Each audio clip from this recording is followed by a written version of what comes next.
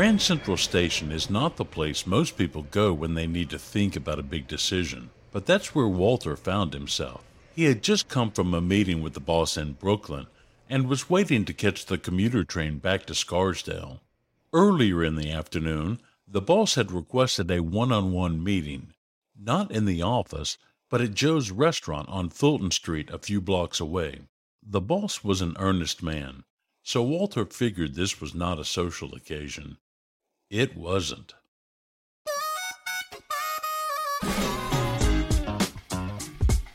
You're listening to Celery City Stories, the podcast for curious people that explores the incredible history of Sanford and Seminole County, Florida they didn't teach in school. I'm your host, Dan Ping. Welcome. This Celery City story is the first one I wrote when I thought I might want to start a podcast. Whenever significant change in history takes place, there are a series of events, both big and small, that have to occur before transformation can happen. This is a story about a small event that was part of a monumental change.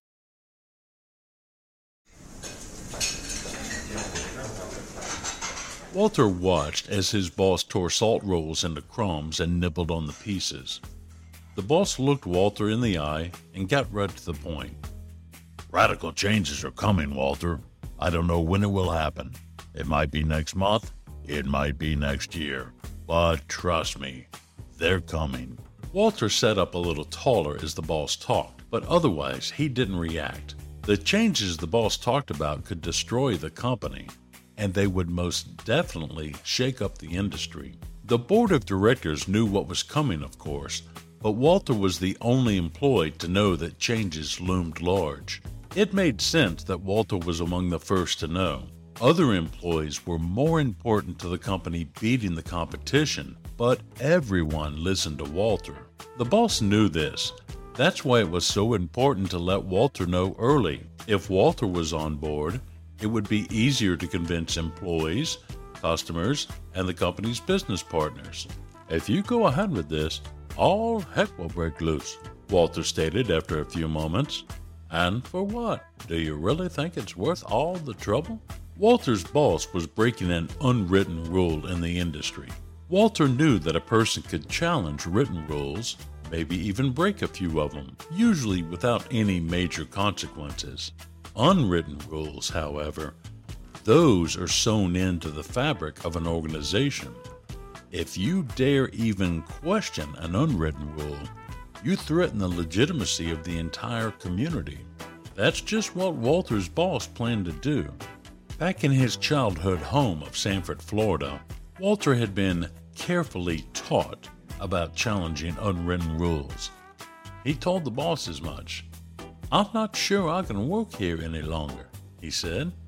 Walter's boss remained steadfast. He was not backing down. When the boss made up his mind, there was no changing it.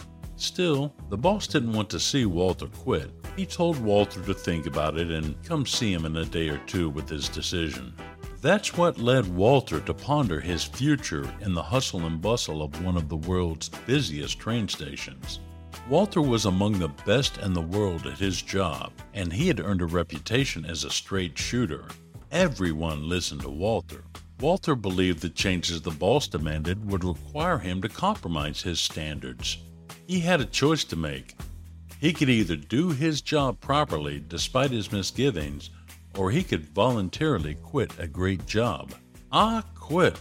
I can't go through with this, Walter informed his wife Lila as he walked through the door of their home. He gave her a brief overview of the afternoon's events. He told her he intended to call the boss right then. Why wait? Lila wasn't so sure Walter was making the right decision. A native of the Deep South, she too had been carefully taught. Yet she knew Walter's boss wouldn't make a decision like this lightly. Plus, she had grown accustomed to the lifestyle Walter's generous salary provided. To use a phrase Walter had coined, they were sitting in the catbird seat. Lila was a good wife, and she knew there was no point in getting into a debate on a matter like this with Walter. At least, not a head-on debate. "Oh, sugar, there's no need to call your boss tonight. It's almost supper time. Why ruin a relaxing evening at home with all this silly talk about work? It'll wait. Let me fix you a martini." We'll never know exactly how many martinis Lila mixed up for Walter that night. Or for that matter, how strong she poured the gin. We do know that Walter chose not to call his boss that night. In fact, after some self-examination, Walter decided maybe he could go along with his boss's decision. 2 years later, on April 15th, 1947, Walter was in his usual spot at work. As the employees took their positions, Walter leaned in to the WHN radio microphone and announced to everyone listening that the starting first baseman for the Brooklyn Dodgers was a black man named Jackie Robinson. Major League Baseball's unwritten rule banning black ball players was officially broken. It was just one of many broadcasting firsts in the Hall of Fame career for Sanford's very own Walter "Red" Barber. But this one might not have happened if not for a good wife and a strong martini. Anyway, they didn't teach that story in school, now did they?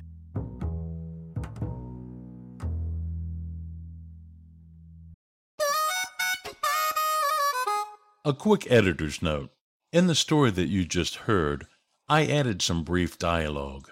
I have no way of knowing exactly what was said, so those quotes were added for dramatic effect.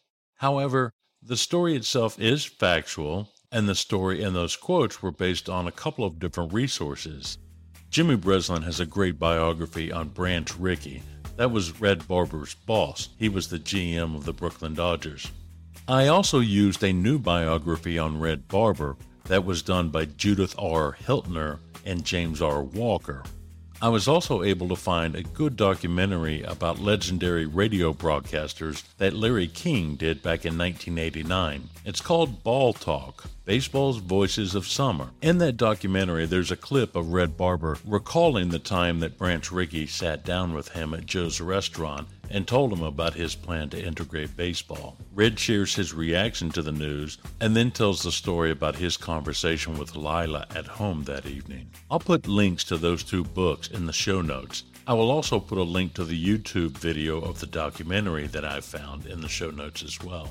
One other note, I know those voices weren't very good, particularly Lila, Red Barber's wife. I'm not very good with voices yet. I'm still working on that, so thank you for your patience there. If you've spent any time at all in Sanford, you understand this city has a very complicated history when it comes with Jackie Robinson. Most of you know the story that Jackie Robinson, back in 1946, was in town for spring training with the Montreal Royals. That was the Dodgers AAA team. The Dodgers held spring training in Daytona. The Royals were here in Sanford. And of course, right away, there were some issues because Jackie Robinson couldn't stay at the Mayfair Inn, which was the hotel overlooking Lake Monroe where all of the other ball players were staying. He instead stayed at the home of D.C. Brock, a black businessman here in town who had a home on Sanford Avenue. Then you have Roy G. Williams, the Sanford police chief, kicks Robinson off the field in the middle of a game. Williams' reason was that the city owned the stadium and the city did not allow white and black ball players to play on the field at the same time. And at the same time all of that was going on, you had the Ku Klux Klan sending word that if Robinson didn't leave town, there was some bad stuff going to happen. So Jackie Robinson was only in Sanford for a couple of days before they moved him back up towards Daytona. That's why I find it interesting that while you had all of this resistance to Jackie Robinson here in Sanford, at the same time you have a Sanford man in Red Barber who's part of Branch Rickey's plan to help integrate Major League Baseball. You see, Mr. Rickey had figured out that more than even the ball players, Red Barber was the face, or more appropriately, the voice of the Brooklyn Dodgers. Brooklyn fans had more interaction with Red Barber than they did with any of the ball players. It was said that during ball games, you could walk down the street in Brooklyn and never miss a pitch because everybody had their radios on, and it was Red Barber's voice coming out of those radios. So Red Barber was a very familiar voice. He was also a Southern voice, I might add. He sounded nothing like the folks in Brooklyn. He had this soft Southern twang, and that was part of Branch Rickey's thought process, was that if Red Barber is calling a baseball game where a black man is excelling at the same level or a higher level than the white ball players, that Red Barber's familiar voice would help break down any barriers that the fans themselves might have. Now, Red Barber's participation in this does not erase the stain that Sanford has for the way they treated Jackie Robinson. I'm not suggesting that at all. Red Barber himself actually talks about this in some of his memoirs, as well as in the video that I'll provide a link to in the show notes. The way he describes it was that growing up, both in Columbus, Mississippi, where he was born, and then later Sanford, where his family moved to, he had been carefully taught about the indelible line between whites and blacks, and that line was never to be crossed. In his writings, Red Barber actually credits his wife Lila with convincing him not to quit the Brooklyn Dodgers. Not so much in any arguments that she made, but in that she gave him time to think and not react emotionally. His plan when he walked through the door and told Lila what had happened was that he was going to quit right then. She knew that wasn't the right thing to do, but she also knew that she wasn't going to be able to win any debate with Red at that point, so why not let him calm down? Red Barber was very much a man of continuous self-improvement and self-reflection and self-betterment, and she knew that with time that Red would come around. He would make the decision that needed to be made. Red Barber is still connected to the news today, believe it or not. Some of you may have read or may have heard that Vin Scully, the longtime Los Angeles Dodgers broadcaster, recently passed away. Vin Scully is a legend in his own right, and he was actually a protege of Red Barber. Red Barber actually found him at Fordham College there in New York and hired him to be his assistant on the radio with the Dodgers. I have a couple of listener shout-outs to make. I want to thank Jackie Royal and Mike Laughlin for giving 5-star reviews for the podcast. Thank you all very much for doing that. I want to give a super-duper listener shout-out to Jolene Allen and someone. Jolene and someone who wishes to remain anonymous both donated 5 cups of coffee. Thank you guys very much for doing that. If you'd like to donate a cup of coffee, 1 cup, 2 cups, 5 cups, whatever you like, there's a button on the website that says Buy Me a Coffee. You can do that and make a donation to this program. Last week I mentioned that there's an exhibit at the Sanford Museum that you should go see.